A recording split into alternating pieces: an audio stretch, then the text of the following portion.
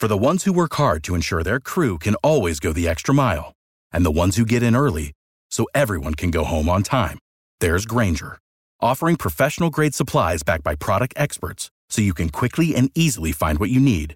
Plus, you can count on access to a committed team ready to go the extra mile for you. Call, click Grainger.com, or just stop by. Grainger, for the ones who get it done.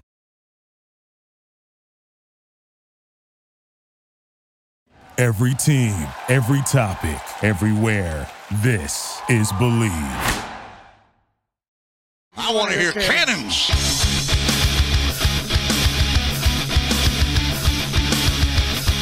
Three-step drop, goes on the end zone. Caught ball, touchdown Tampa Bay. Mike Evans reaches up with one hand and grabs it in. Here they go again. Tempo mode, dropping to throw. Winston out again, goes to the left. It's intercepted into the 35. Outside the numbers to the 40, to the 35, to the 30, to the 25, to the 20, to the 15-10. Mike Edwards, touchdown Tampa Bay. That's the dagger, my friend. This is the Big Nasty. Yeah, Big Nasty. Hall of Fame Tampa Bay Buccaneer fan, baby. This is Mike Allstott, Tampa Bay Buccaneers, and you're listening to the Cannon Fire Podcast. Cannon Fire Podcast, brother. You ain't listening, and you're missing out.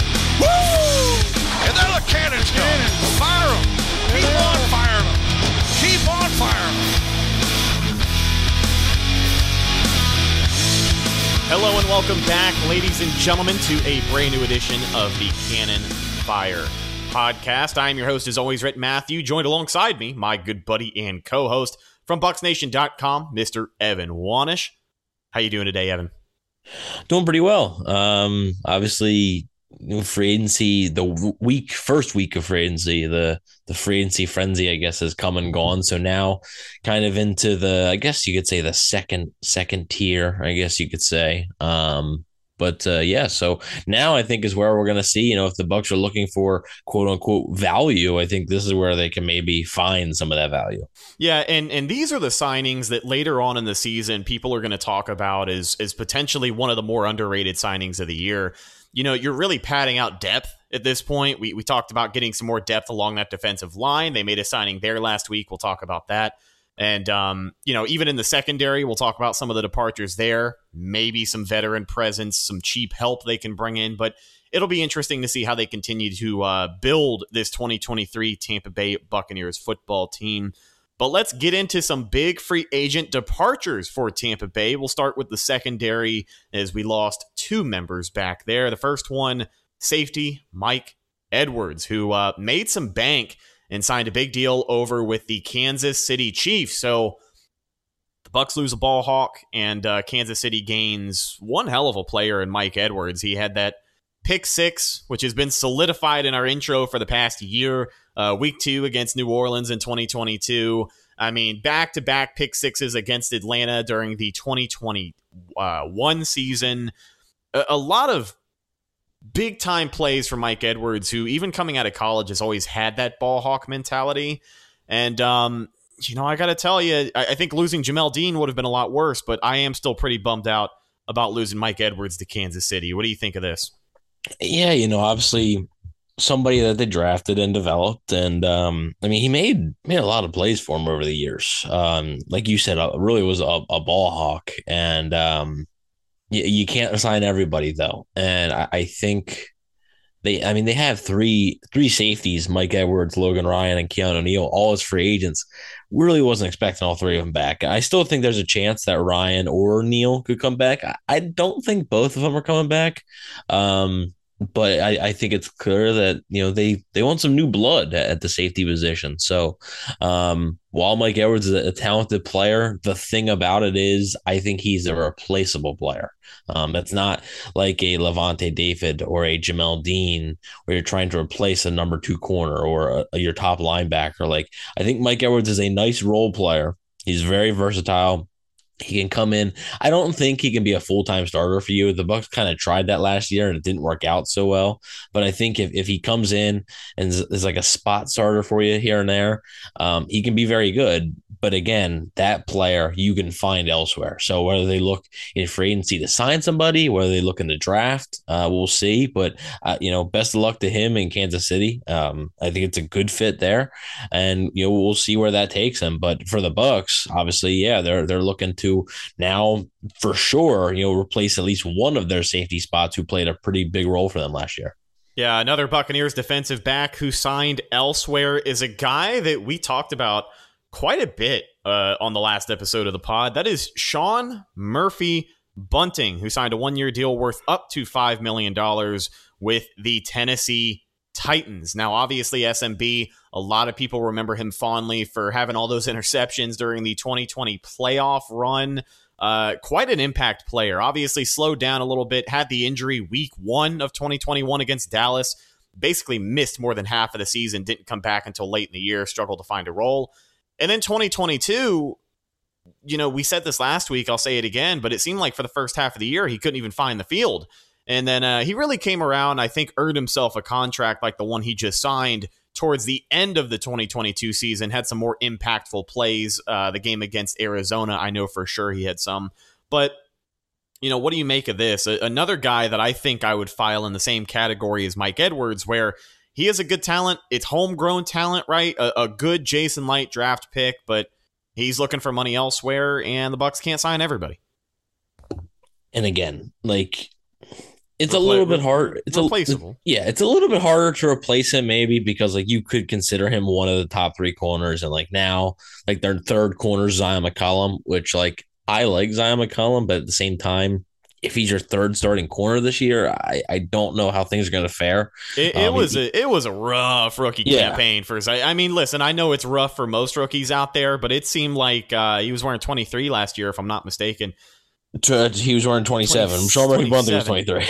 yeah, Jesus. I'm already forgetting about the guy. 27 seemed like whenever he was on the field, he was just getting picked on. Yeah, I mean, good special teamer in his first year. But as far as corner, and he could develop, who knows? But right now, you don't know that. So, Murphy-Bunting is not as easily replaceable to me as Mike Edwards, because Edwards was a rotational player. Murphy-Bunting was more of a starter. But at the same time, the level of talent that Murphy-Bunting had, that's replaceable. You can find that elsewhere. And I mean, again, just like Edwards, he made a lot of big plays for him. He was picked before Jamal Dean and before Mike Edwards. He was the 2nd round pick. So because they picked Devin White and then they picked Sean Murphy-Bunting. That was their next pick. So, I mean, obviously, you're not going to forget the playoffs that he had in 2020, 3 straight games with an interception in the playoffs versus Washington, New Orleans, and then Green Bay. His pick 6 against Detroit in his rookie season. Can't forget that. Like I said, I mean, he made a lot of plays, but at the same time, just like he said, you can't sign everyone. And they could sign a corner in free agency, but man, this is a deep corner class, and I think you can find a good player in the 3rd. They don't have a 4th round pick, but maybe in a trade back, maybe they could acquire a 4th. You could find one in the 4th that I think you could put in and potentially play from day one. It's that good of a class. So with that, a guy like Murphy-Bunting, he didn't get a ton of money. It's not like he got an earth-shattering contract, but I just think sometimes it's time to move on. And I think once Dean resigned, which was a surprise to pretty much, if you followed closely, I think it was a surprise to a lot of people. And I think once he resigned, the writing was kind of on the wall. Now, I do think if Dean hadn't resigned, I think we could have seen pretty much that same exact deal for Sean Murphy-Bunting back in Tampa Bay. But with Dean signing, who, don't get me wrong, Dean is the better player, and they were right to prioritize him. With him signing, it was sort of Sean Murphy-Bunting's time was coming to an end one way or another. Yeah, and in the grand scheme of things, I also want to take a minute to recognize the draft job by Jason Light here and the way that he has amassed talent in this young Tampa Bay Buccaneers secondary, because we talked a lot about the re-signing of Jamel Dean, the restructure of Carlton Davis. The Bucs have a bona fide number 1 and a number 2 corner for the first time since God knows when. Yep, and both were draft picks. Both neither one. None of these guys we're talking about right now, what do they all have in common?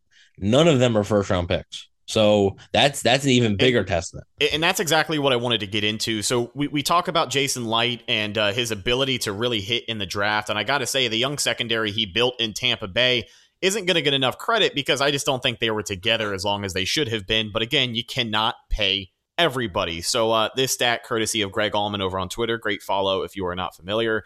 The Bucs set up a young secondary with a wave of high picks, even after missing on Vernon Hargreaves in 2016, Justin Evans in 2017, and MJ Stewart in 2018. Everyone remembers when it seemed like the Bucs just loved drafting secondary guys every single year. I know this is why. That's why I got that feeling. But you take those names out of the list, here's what you are left with from those other secondary picks. Carlton Davis, a second-round pick drafted in 2018, currently on a 3-year contract with the Tampa Bay Buccaneers. Jordan Whitehead, a 4th-round pick in 2018, now up on the Jets. I want to sidebar about him here in a second, but let's get through this list. Sean Murphy-Bunting, now in Tennessee, was a 2nd-round pick in 2019. Jamel Dean was a 3rd-round pick in 2019. Mike Edwards was also a 3rd-round pick in 2019. He signs with the Kansas City Chiefs. And Antoine Winfield Jr., a 2nd-round pick in 2020. I mean, you got to give it up for Jason Light. We give this guy props whenever we can, and we surely criticize him whenever we're able to as well. But it's been tough to criticize him lately with the track record he has had in the draft. And stuff like this is just, more proof in the pudding. Yeah, it's just like he said, none of those guys being a 1st-round pick. I mean, yeah, they're day 2 picks, and those are high picks. Those are premium picks. But it really shows like what kind of scouting and drafting and developing that they have. Because a lot of these guys were not finished products. Like Jamel Dean's first career start, and Dean even talked about that in the press conference. Oh, everybody remembers his first career start was awful. I mean, Russell Wilson picked on him. I mean, they abused him in that Seattle game. And then he comes back the next week and plays well against Arizona. So, it's the development. Carlton Davis had his ups and downs. By year 3, he developed into a good corner. Antoine Winfield is one of the better safeties in the NFL right now. So, I mean, in the entire league. And yeah, like Justin Evans in 2017, Vernon Hargreaves is the highest selected defensive back in the Jason Light era in 2016. And that was a bust. So, like, I think he's definitely learned. And that's why, like, in the draft, like, I do think if Brian Branch from Alabama, the safety from Alabama, if he's there at 19, I do think they'll strongly consider him. But it wouldn't shock me if they don't take him, just because if you look at the history, only one defensive back since 2016 drafted in the 1st round by this team. They passed on Derwin James twice. And picked Vita Vea instead. So, and then later on in that draft picked Carlton Davis and Jordan Whitehead, actually. So I think, you're sort of seeing a shift of you can get those secondary guys on day 2 and day 3. And maybe not so much day 1. So while I think Brian Branch will be up there, that's why I don't think it's a lock that he's the pick at 19, just because if you look at the history of what Jason Light has done with these drafts, it's a lot of day 2 guys. And I talked about how deep that corner class is this year. The safety class, there's a couple of really good safeties there. Sidney Brown from Illinois is a safety that could probably be there in the 2nd round for him if they wanted. So we'll see what happens. But yeah, it is a testament to their drafting and developing of the secondary. And I remember in that 2019 draft, after they picked Devin White, then they picked Sean Murphy-Bunting. You're like, okay, yeah, corner. But then they picked another corner, Jamel Dean. You're like, okay, that seems like overkill. And then they picked a safety, and you're like, man, like, okay. And then the very next year, they pick another safety. And it has scaled back a little bit. 2021, they didn't pick defensive back until I think the 7th round. It was Chris Wilcox. And then 2022 was Zion McCollum. So they haven't really invested many premium picks since, but that's because you have that in place. So now it's sort of time to restock a little bit. And I think that's what they're going to do. And also, I know this isn't secondary, but we're just talking about the draft picks. Jason Light just re-signed his 4th-round pick as well, Anthony Nelson. So, like, that's another testament to drafting and developing there. Yeah, absolutely. I wanted to bring this guy up because I saw someone ask you this question on Instagram, and you didn't shut it down, which is exactly why I think it's worth talking about even for 30 seconds here. So the Tampa Bay Buccaneers have a hole at safety, right? Following the departure of Mike Edwards. You don't really know if Keanu Neal, Logan Ryan are coming back. So clearly you're going to need some reinforcements back there one way or the other. You had mentioned number 19 in the draft. You had mentioned even the second round, which the Bucs have obviously been accustomed in doing before, drafting secondary help, second, third, fourth round, later rounds, whatever it may be. A guy who is set to potentially become a cap casualty for the New York Jets after leaving the Bucs in the 2021 season is former safety Jordan Whitehead. Obviously, if he becomes available, I have to think it's just common sense that the interest is going to be there. But do you think a reunion really could happen? Yeah, well, I responded to the question. I said I don't believe. I have heard some buzz really early in the offseason that Whitehead could have been cut. But at this point, I don't know if it's gonna happen. However, I mean, if it does happen, and like I'm not reporting, there's no source on this or anything, but like wouldn't shock me to see the Bucs interested because he's probably not going to cost much. He knows the Todd Bowles system, and I do think that they like him. Just they didn't like him at the price that he signed last year. So, and the run defense got worse without him. So I think at strong safety, he's still young enough. At strong safety, I think it would be a pretty good fit, and obviously a seamless fit. And but I doubt he's going to get cut. So if that time comes, we'll have that discussion. But if he were to be cut, it wouldn't shock me if the Bucs had interest just because of that familiarity there. Let's continue the conversation on the Buccaneers defense and talk about some more recent free agent signings. This one was some big news when it first came out. The Tampa Bay Buccaneers have signed former Rams D tackle Greg Gaines to a one-year deal. Now, Greg Gaines is not a name that's going to shift the thoughts. Yeah, I mean it's not gonna change the game as far as how people are going to look at this Buccaneers offseason so far. But what's important about a guy like Greg Gaines is camaraderie in that defensive line. Him and Vita Vea were teammates over at Washington. Him and Tryon Shoyinka were teammates over there at Washington. Safe to say, this Buccaneers front office, especially this Bucs defense, they just like their Washington guys. Yeah, they do. They do. And former Buccaneers coach Jimmy Lake was the head coach at Washington for a little bit. So there's a Bucs connection there as well. Yeah, obviously, just like you said, it's not a name that's going to pop out at you. And funny enough, the contract details have not yet been released. It happened on Saturday, I believe. Don't have any details. We are doing this show on Tuesday, and you don't have any details. So that's a little interesting. It tells me that it's actually not that much, because what you would do when a player signs for big money, the agent wants to get that big money out there and sort of like boast it, like, hey, look at this, signed for this. When you don't hear terms right away, that's kind of a sign that it's most likely not that much money. So his spot rack market value was a little over $7 million a year, which I don't believe that's what Tampa Bay is paying him right now. I don't know for sure, but I don't believe it's $7 million. But yeah, I mean, Gaines he was a starter for the Rams for a good bit, started 25 games over the last 2 years for them, and played well. He's considered more of a run stuffer, but I've seen a few people talking. I talked to a few people that say he's a little bit underrated as a pass rusher. He's not going to blow you away. He's not a guy that's going to get a bunch of sacks and a bunch of pressures, but that's an underrated part of his game. So I think he could be a starter. I don't think this prevents the Bucs from looking elsewhere for agency for a guy. I don't think it prevents them from looking in the draft for a guy. But I do think that he could definitely fill in and be that starter, or he could be really good depth. So what's important, though, is the age. I mean, they signed Chase Edmonds, who, they signed him when we were live last show. They signed him. He's 26 years old. Greg Gaines is 26 years old.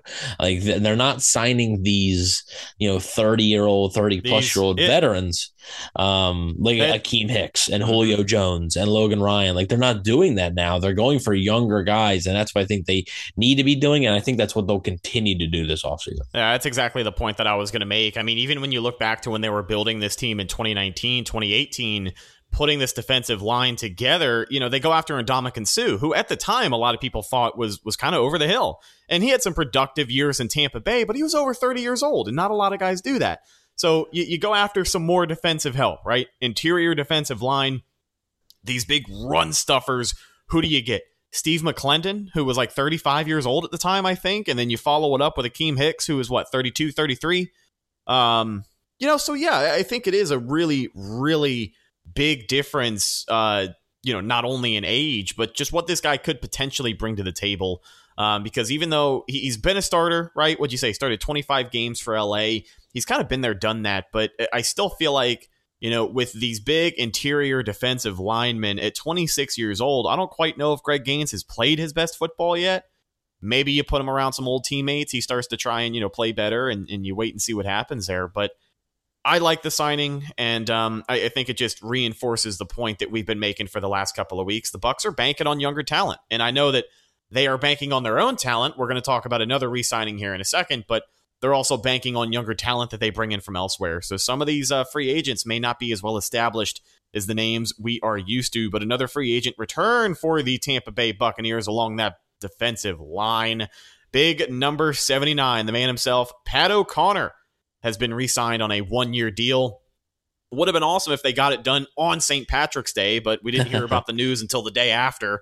So, happy St. Patty's Day weekend, everybody. Pat O'Connor is back in Tampa Bay. More rotational defensive line help. And, between Pat O'Connor, Logan Hall, Greg Gaines, Vita Vea, Will Golston, I know we haven't talked about him a lot. I saw Scott Reynolds, a Pewter Report, had said that, the signing of Greg Gaines and especially Pat O'Connor coming back does not necessarily mean the end of the road for Will Golston, but it surely has been quiet from his camp and from anyone interested in hearing updates on that side of it. But, more rotational help along that defensive line, which is something that they have needed. Yeah, and I do think there's a decent chance that Golston's back. Just you need bodies. They have very limited resources. He's not going to cost a lot. So you can sign Golston and draft a guy, and there's your sort of your interior rotation there. So yeah, I mean, Pat O'Connor, a special teamer, pretty much. I mean, a good special teamer. So it's good to have him back, and he's young enough. So it is what it is. That's the type of guy that you need on your team. Like, I know a lot of fans are gonna sort of overlook it, and it's not anything to write home about, but that's the type of thing that GMs need to do. You need to keep those types of guys, because I know special teams, the boring part of the game, who's blocking, for the punter, who's trying to block the kick. It matters. And Pat O'Connor has I don't know if he had the block. I think he's got more than one blocked punt. Yeah, I don't know if he had. Remember that Denver game in 2020? I don't know if he got the block and the recovery. I know he got the recovery. I don't know if he got the block, though, initially. Now, I could be mistaken, but I'm pretty sure he has one other big-time special teams play. I'm not 100% sure. I feel like we've seen him make a special teams play more than once. But, yeah, I mean, he's a good special teamer. And the Bucs special teams has been lacking over the past few. Even when they won the Super Bowl, the special team wasn't great. So whenever you can keep a guy like that for peanuts, basically, it's fine. Yeah, shorter podcast today, but I wanted to wrap up with this topic as we look at the offensive line. We talked about the trenches. We talked plenty about the defense so far today, and gave you all the free agency updates that we have. But I do want to talk about a potential situation on the offensive line. We touched on it last week, but I really wanted to start a deep dive onto this topic because, in my opinion, I think it's inevitable. I don't know how people feel. I know it's been talked about. I mean, God, it's been talked about since they drafted the guy. But the topic that I am tiptoeing around right now is Tristan Wirfs' potential jump to left tackle. So as we know, following being taken out of Iowa first round of the 2020 NFL draft, Tristan Wirfs has been everything the Bucs could have asked for and more. Right? I mean, the guy's an all-pro right tackle 2 years into his career. He's gone to the Pro Bowl with Tampa Bay, and through just 2 seasons, he is arguably the best right tackle, in the NFL. Now, is that going to translate over to left tackle? You don't know until you find out, but it seems like the Bucs are more and more eager to find out what Tristan Wirfs at left tackle looks like. Again, I had seen a couple of people mention it, and when you look at the talent, you look at the moves that have been made so far, the Bucs are banking on younger talent, and I think to get the most out of that younger talent, they're going to have to move T. Wirfs over to left tackle because you lost Donovan Smith, and then, of course, the Shaq Mason trade. You got a lot of guards who are ready to play. You got some dogs who can get in there and start for you, but you don't have any right tackles laying around, and you certainly don't have any left tackles laying around. I mean, maybe you have a right tackle laying around in Luke Gedeke. We got to wait and see. But let's say Tristan Wirfs moves to left tackle. Luke Gedeke at right tackle. Even with the offensive guards, I mean, you've got, Robert Hainsey, Nick Leverett. They also just re-signed Aaron Stinney. So all three of those guys for sure are going to be in the mix as far as your starting left and right guard. I think Gedeke starts week 1 at right tackle. I think the Bucs are just going to bite the bullet. He's got experience. I believe Tristan Wirfs has experience playing both right and left tackle at Iowa. But what are your thoughts on everything going on here with the Buccaneers offensive line? Yeah, you make a good point. We know what Tristan Wirfs is at right tackle. It's very, very, very good. You do run the risk of him moving to left tackle and it just not being the same. Now, I don't think he's going to be awful because he's too athletic and he's just too good to be truly awful there. But if he's not as good, is it really worth it? Having an all-pro Hall of Fame caliber right tackle is something. Lane Johnson has been the staple of the Philly offensive line for years. 2 seasons in, we're already talking about Tristan Wirfs and his potential to be the greatest offensive lineman in Tampa Bay Buccaneers history. Now, the move to left tackle is obviously going to make or break that pretty quickly. And come to find out, just like you said, I don't think he's going to go over there and suck. But even if Tristan Wirfs at left tackle is average, is that an upgrade from Donovan Smith? And is that an overall upgrade for this Bucs offensive line if Luke Gedeke is a solid right tackle at the end of the day? Yeah, but I would rather have an all-pro right tackle than an average left tackle. We've seen an average left tackle for the past 8 seasons in Tampa Bay. And even though we accepted mediocrity at one point, it did bring us a Super Bowl championship. So I guess you got to weigh out the pros and cons. And I think this answer, I do think in OTAs before the draft, OTAs should be coming up normally first, second week of April, I think. A little bit before the draft. They're going to try it, and obviously you can't really do much at OTAs. It's, you're doing shorts and t-shirt stuff, but they'll try and see how he feels on the left side and stuff. But I think this move will be determined largely by what happens in the draft. I don't expect them to pick up a starting caliber left or right tackle in free agency. They don't have the money for that. But in the draft, there is an opportunity that you have to pick up a starting caliber right or left tackle. I mean, there's Anton Harrison from Oklahoma, Darnell Wright from Tennessee, DeJuan Jones from Ohio State, Jalen Duncan, I believe, from Maryland. There's a lot of guys that are going to be available that could maybe be your solution there. If you find a left tackle in the draft, I would just look to keep Wirfs at right tackle and hope to just develop that left tackle there. If you find a right tackle, okay, maybe you do. All right, then you do the switch and see how it works. It's a risk. And I think in a perfect world, the Bucs would have somebody lined up at left tackle so they can keep Wirfs at right.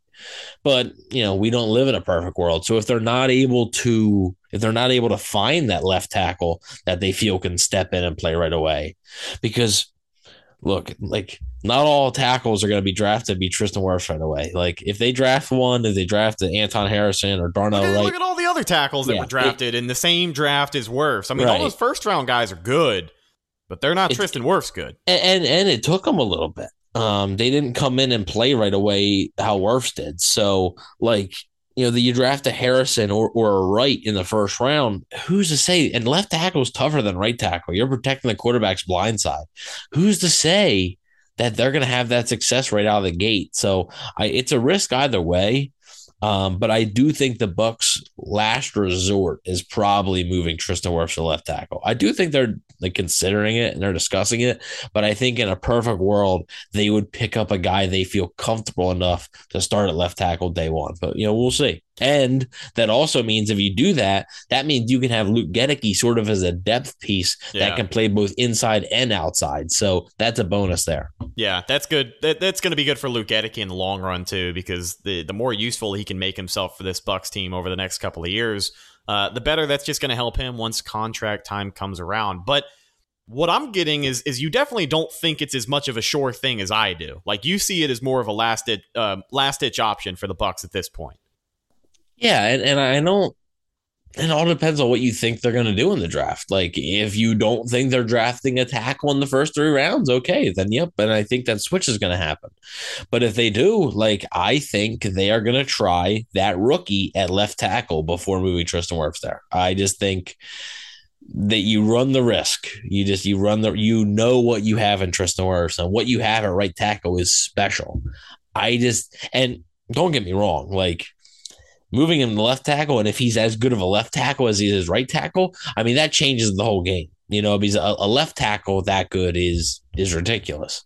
But you run the risk of it not working. You do run the risk of it not working. So it's not easy for offensive linemen to do that. And while I don't doubt that Wirfs can do it effectively, I just worry that there is going to be a drop-off. And if there is any sort of drop-off, is it worth it? Is it worth it to take away a special talent from right tackle and move him to left just for, and you don't know how Goedeke's going to be at right. What if Goedeke's awful at right tackle? Then you've made Tristan Wirfs maybe a little bit of a worse tackle, and you put Goedeke on a right side where he's not as good as Wirfs. I'm not expecting Goedeke to be like Wirfs, but I mean, what if he's not even a DeMar Dotson type? What if he looks like a Caleb Beninock out there? Yeah, that's a huge risk.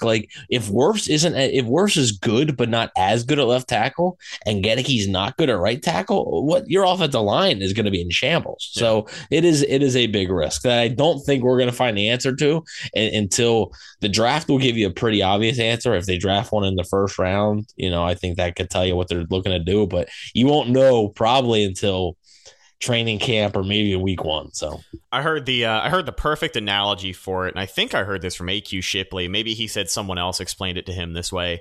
But the biggest way to explain, what it's like for a right tackle to go play left tackle or vice versa, it's like when you're wiping your butt.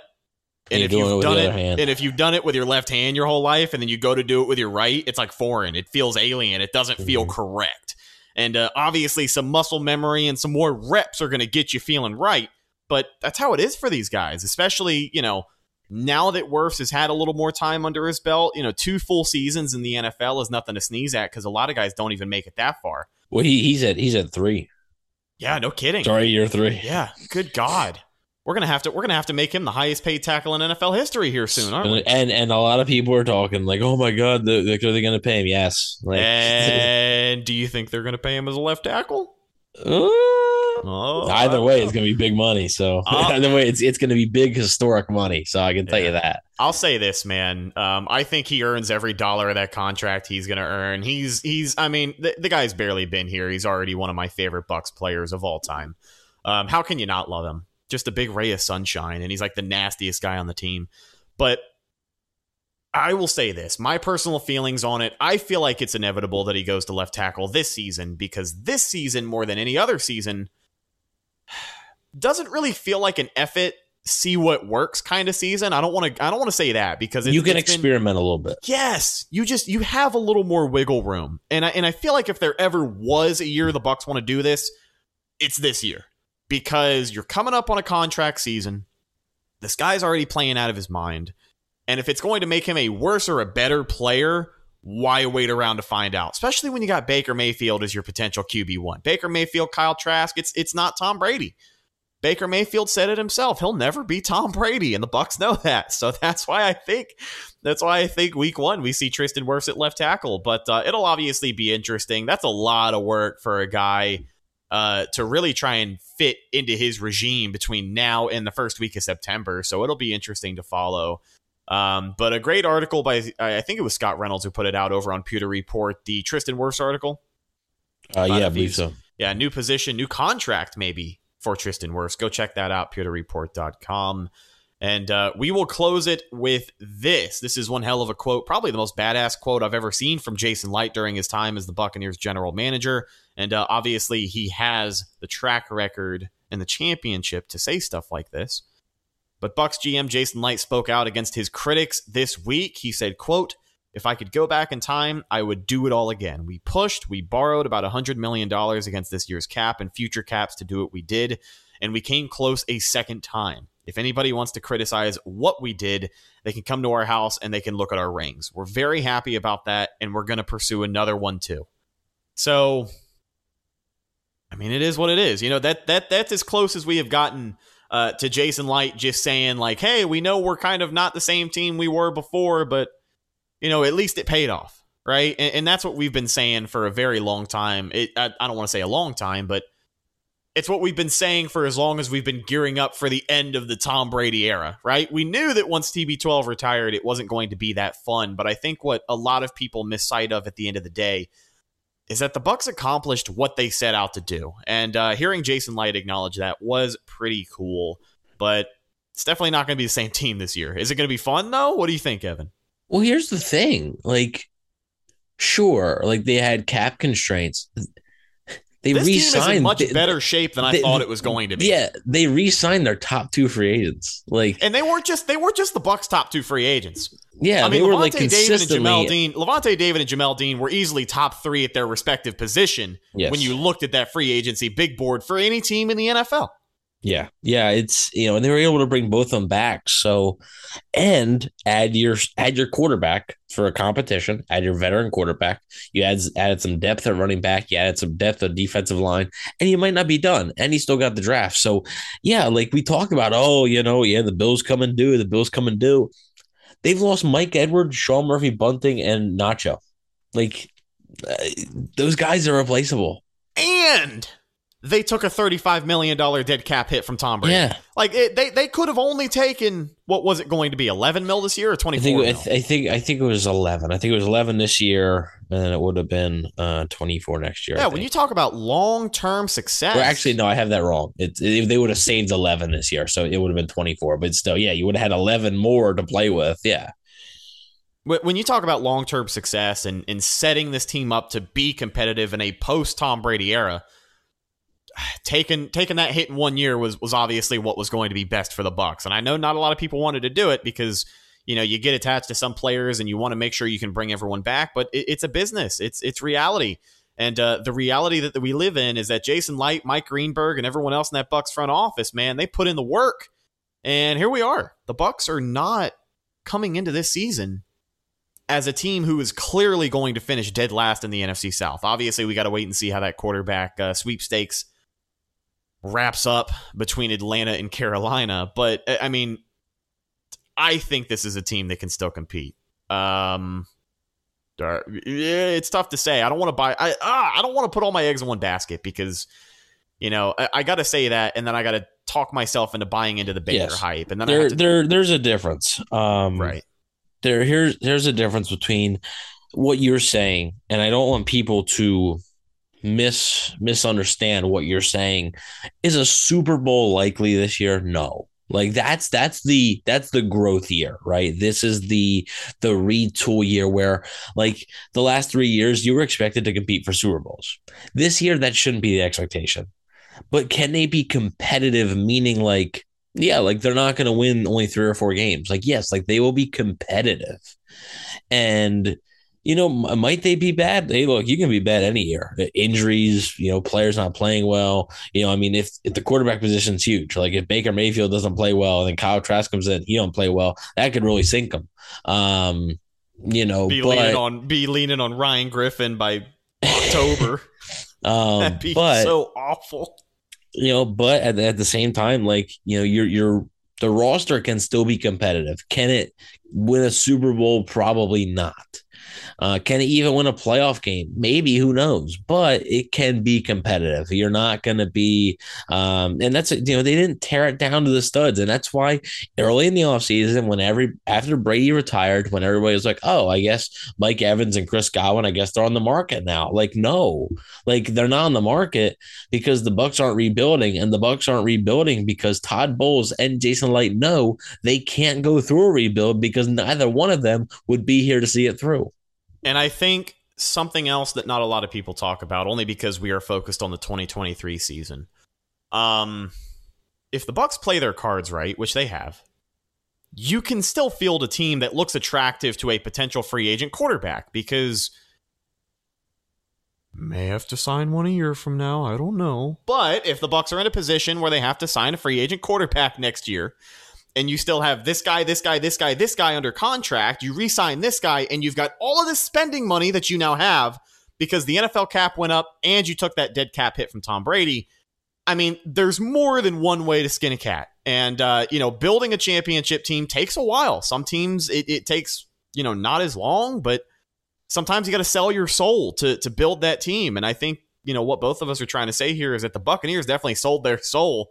But as of right now, it seems like they're kind of doing okay. Much better than a lot of us thought they were going to be at this point. They sold their soul, and they're not really like, the Grim Reaper isn't like coming down on them too hard, Let them off with a warning this time. Yeah, sort of like a slap on the wrist, kind of.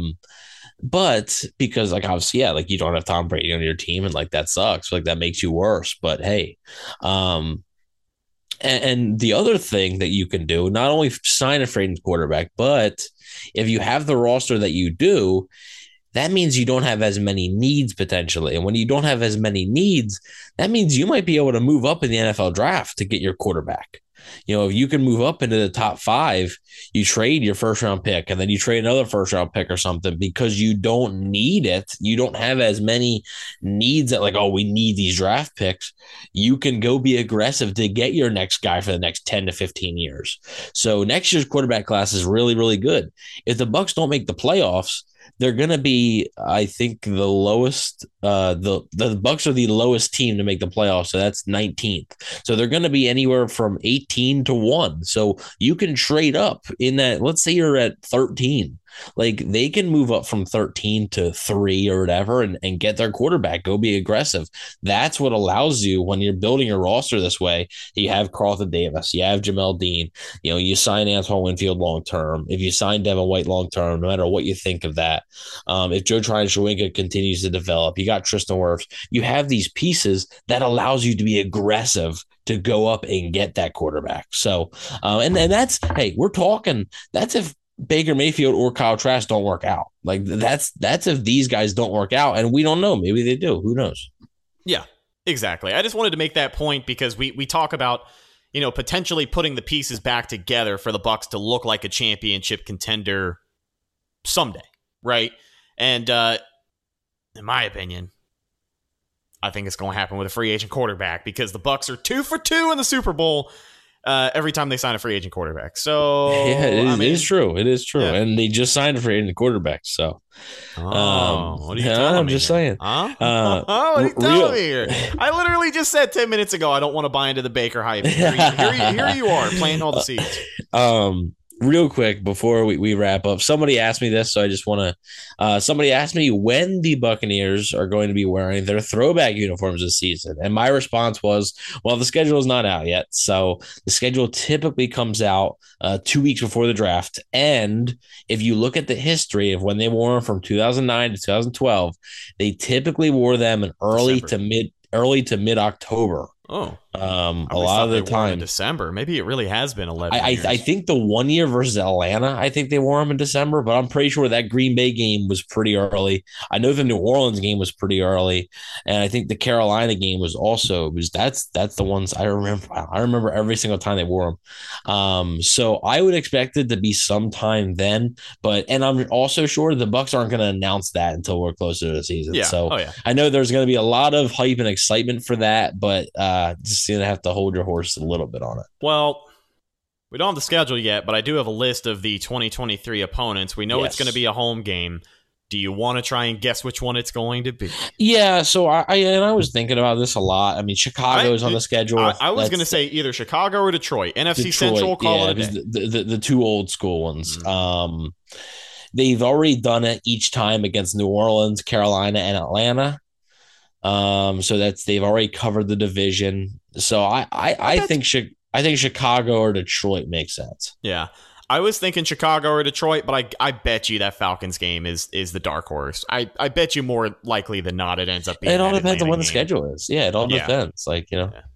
So we'll find out if that Atlanta game's going to be, the last week of the season for another year in a row. If that's the case, I think we have a good chance for the season finale being the creamsicle. But season no, finale. I don't think so. It's season kind of finale might be meaningless. A lot of people are probably going to be checked out if the Bucs are not in shape for a playoff run. So I think it's going to be within weeks 4 to weeks 8. It's going to be within that. My gut says Chicago is going to be the home opener because that's what it was in 17, 18. Well, it wasn't. Yeah, it was the home opener. Yeah, it was supposed to be 17. Yeah, it was week 2. And then it got home opener. Yes. Because the hurricane and all that crazy stuff. So I don't think they're wearing a home opener. No, I don't think they will either. That's why I think it's going to be either. So I'll lock it in as the Lions or the Falcons. The Bears just seems too easy, and I feel like that's going to be the home opener. But I hope I'm wrong. Yeah, I think I could see a divisional matchup being the home opener. Yeah. Okay. All right. Well, ladies and gentlemen, that's just about going to do it for today's episode of the Cannon Fire podcast. Thank you so much for listening and hanging out with us. Go follow the show on social media, Facebook, Instagram, and Twitter. All of those are Cannon Fire Podcast. Best place to go for updates on the show and, of course, Tampa Bay Buccaneer news as it happens, which is oh so important during the free agency era. Speaking of Bucs updates as they happen, go follow my co-host Evan on Instagram at Bucs_daily. You can also find him on Twitter at EvanNFL and check out his written work at BucsNation.com. What have you got in the hopper? Just going to keep covering for agency. So whether it's breaking news, opinions, rumors, stuff like that. So just keep an eye on BucsNation.com and we got you guys covered. Last but not least, you can find myself, Instagram and Twitter at Redicus, RHETTAKUS. If you follow me, I will follow you back. And be on the lookout for this week's Bucs poll. I'm going to float a topic out there, get your thoughts on it, and we will talk about it on next week's podcast. But thank you again for hanging out with us, folks. I'm your host, Rhett Matthews, signing off for my co-host, Evan Wanish. We'll talk to you in the next one. Until then, and as always, go Bucs.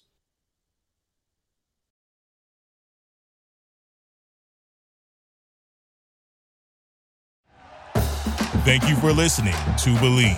You can show support to your host by subscribing to the show and giving us a 5-star rating on your preferred platform. Check us out at Believe.com and search for BLEAV on YouTube.